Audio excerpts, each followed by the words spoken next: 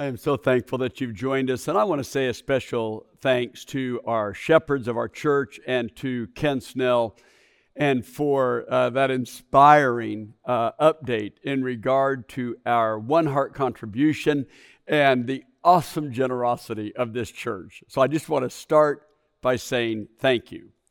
Now, how are you doing with social distancing? You know, I think it's fascinating how the creativity around social distancing picked up quickly. That restaurants and businesses and a car wash of all things, walking into the doctor's office, people trying to learn how to take care of each other and protect each other. Now, how many of you know someone that you feel like might take it a little too far, right? And so I'm thinking about a friend of mine who worked it out with the doctor's office to get the doctor to come out on the front stoop of the doctor's office in order to take the doctor's temperature. Now, I don't know very many doctors that would pull that off. They live in a small town, so maybe that's why they did it. But I said, man, dude, I can't quite imagine convincing my doctor to go that far. On the other hand, how many of you know someone who isn't getting it? They don't get the whole social distance thing. So you're standing there, 6 feet apart, and they start coming toward you. And you're like, And you don't want to be rude, but, you start to back up. Well, you back up, and they keep coming toward you like, nope. And you back up. And sometimes if you're in a place where there isn't a lot of room to navigate, it can be incredibly uncomfortable. You know what social distancing is? It's a gap. It is a gap. It's a space planned between two people. And gaps are incredibly important because there are times when a gap is necessary and essential. I've been a mechanic all my life. In taking care of our cars and our SUVs and our vans, there's all kinds of gaps in those vehicles that are planned meticulously by engineers in order for the vehicle to work correctly. Gaps are really important. But there's other times when gaps are absolutely unacceptable. For example, what about a gap in care? If someone is in ICU or someone is in a trauma center and suddenly you realize that someone isn't paying attention, a medical staff or someone is not paying attention and there's a gap in care, that could cost someone their life. The same thing could be said for a power grid. If there's a gap in the power, you and I know that sometimes in Atlanta, storms blow through and the power goes out. And for some of us, that's an inconvenience. That's a bummer. Got to find that candle or figure out how to, maybe huddle up or something like that. But that's not how it functions for other parts of Atlanta. There are certain businesses, medical businesses, things like that, hospitals, where a gap in the power could cost someone their life. You get the picture. Sometimes gaps are really good, and sometimes gaps could cost someone their life. We are in a study of the book of Nehemiah. The title of this study is Restore, Making Home Feel Like Home Again. We're exploring how God worked through the people of Israel to bring them back home from captivity, to bring them out of a wilderness, to bring them out of isolation and bring them back to their home and allow them to begin to rebuild. Well, that project took a long time. That project included rebuilding their temple and rebuilding their farms, their homes, rebuilding the city of Jerusalem. But there was much resistance to that process. Some of it was them, some of it was their enemies, but there was a lot of resistance. And home did not feel like home for a long time. By the time we get to Nehemiah, the people of Israel, you must remember this, have been back in their homeland over 90 years. Do you know what that means? That means that some people returned home and they had children. Back in Israel, those children grew up and had children, and their children had children. They became grandparents, and eventually they passed away, and parts of Jerusalem and parts of Israel still didn't feel like home and still were not rebuilt. And one key component was the wall of Jerusalem. In a Bible study I was in this week with a men's discipleship Bible study that I'm a part of, someone made a really important comment about the wall. They said that the wall of Nehemiah didn't just represent protection, it represented identity. That wall meant that as the people of God, we have taken ownership of making our home feel like home again. And until that wall was rebuilt, there was going to be something very unsettling. There was going to be a big gap. Now, here's what else is interesting. They wanted people to repopulate the city of Jerusalem, but they had a hard time getting people to move back into the city. You know why, right? Because there wasn't a wall. They weren't protected. So the wall had to be rebuilt. That was job one. But how well do you rebuild a wall?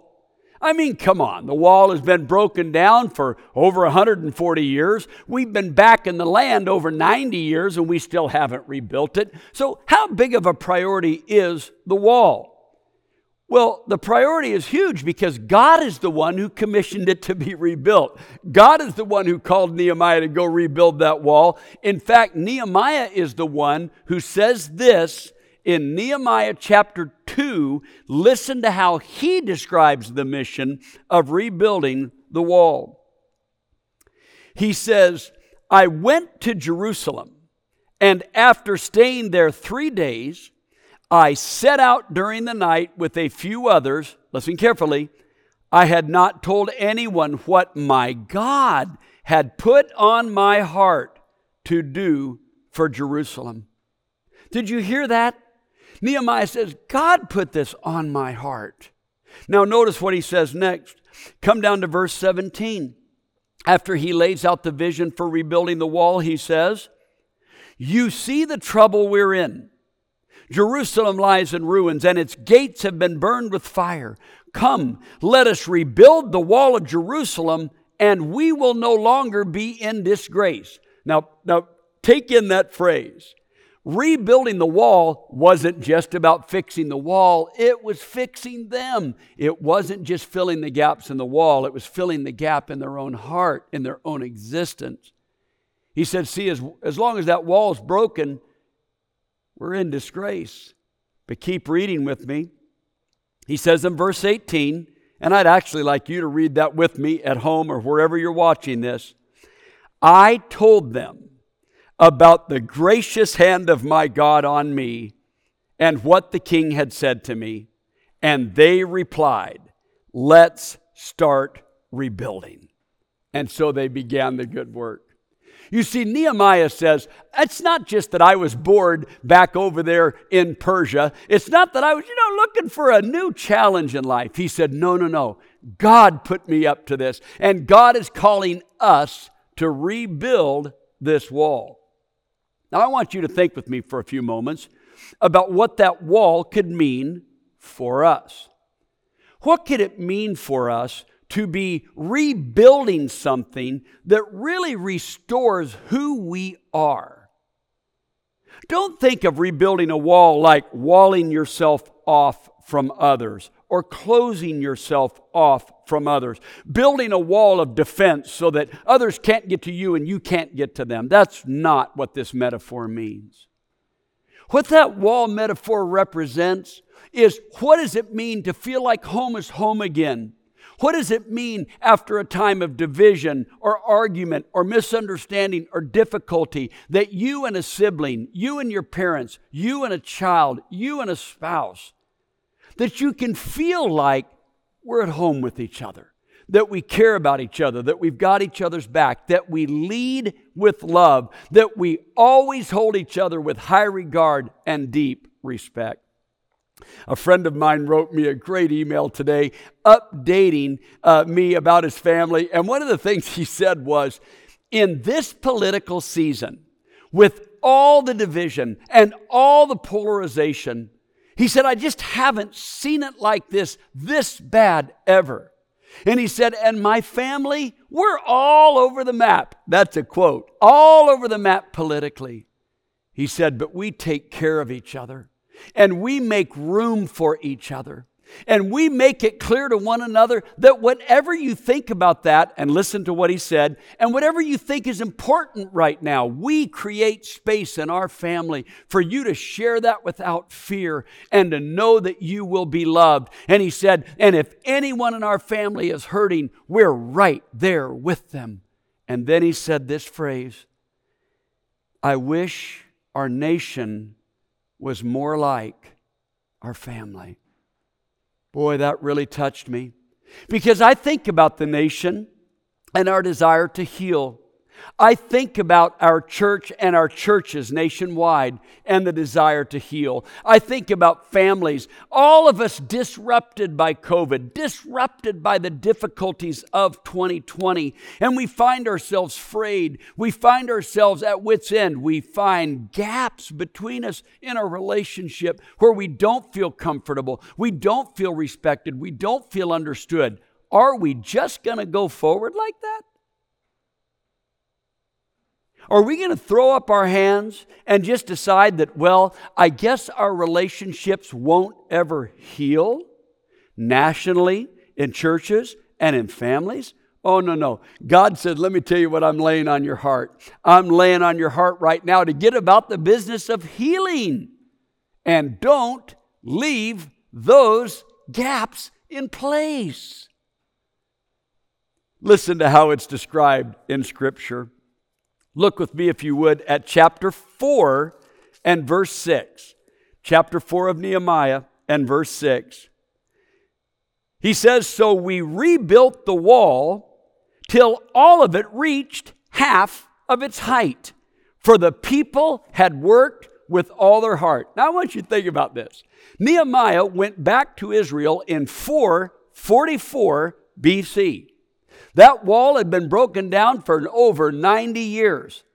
Within just a few weeks, they've already got that wall built half height. How did they do that? It's right there in the verse. Because they put their hearts to it. They poured their hearts into it. But we're not done with the updates. Look with me at chapter 6 and verse 1. Chapter 6 and verse 1. When word came to Sanballat, Tobias, Geshem the Arab, and the rest of our enemies that I had rebuilt the wall and not a gap was left in it, though we had not yet set the doors and gates in place. Nehemiah says, when the people that were our enemies, the people that wanted us to fail, the people that believed we would always be broken down, that our city would always remain broken, the people that believed we could never heal, they heard the news that we had rebuilt that wall and there was not a gap left. Now, you know I mentioned in the beginning that sometimes gaps are okay, right? 6 feet of social distancing, that's a good gap. But we also mentioned that sometimes gaps are not okay. The power grid going to the hospital, the care of someone that is sick in ICU. And we realize that when it comes to a wall that is going to protect a city, you can't have a gap in that wall and still feel safe. So that update was vital. Not a gap left. They filled the gaps. How did they do it? They worked with all their heart. So look at one last update. This is in chapter 6 and verse 15.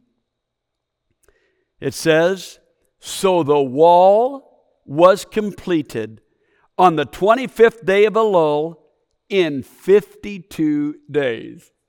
I want you to think about that. 52 days. What is that? How long is a month? You say, well, okay, I could recite the poem, 30 days has September, April, June. Okay, I got it, right? So there's a certain number of days in a month. So 52 days is what? It's about a little less than 2 months. What? That wall had been broken down for over 90 years, and somehow now it's rebuilt without a gap left in less than 2 months? How did that happen? Well, Scripture tells us it happened because they believed that God had called them to do it. They worked with all their heart, and they didn't step away from the project because they knew it was God's project and they needed to get it done. I want you to think about the opportunity that we have right now to pour ourselves into the healing of our nation, our church, and our families. Our nation, churches worldwide, and families and communities nationwide and worldwide. We can pour ourselves into that right now. We can be wall builders, people who are willing to see where the gaps are in people's care, see where the gaps are in people's relationships, see where the gaps are in people's needs, see that person that needs some encouragement, needs love, needs compassion, needs room to grieve, needs room to share. We can create all of that because we pour ourselves into it with all our heart. Not a gap left. Will you open your heart to God and ask, what can I do to help with the healing? How can I be a part of rebuilding the wall, rebuilding our families, churches, and nation, and rebuilding our world? How can I join God in His mission to restore the world and to fill it with His love? I want to thank you for joining us today, and I'm asking you, think about gaps, places that you can fill the gap. Think about gaps in your own heart. And if you want to reach out to one of our elders or one of our shepherds right now, do it. If you're watching online after this has been showed on a Sunday morning, go to lovefirst.org, click on Next Steps, take the opportunity to allow God to fill the gaps in you so that you can join Him in filling the gaps in our world. We hope that you enjoyed the service. If you wish to continue being connected with our church family, please don't forget to fill out a connection card. We wish you a happy Thanksgiving. Bye. Bye. Have a great day.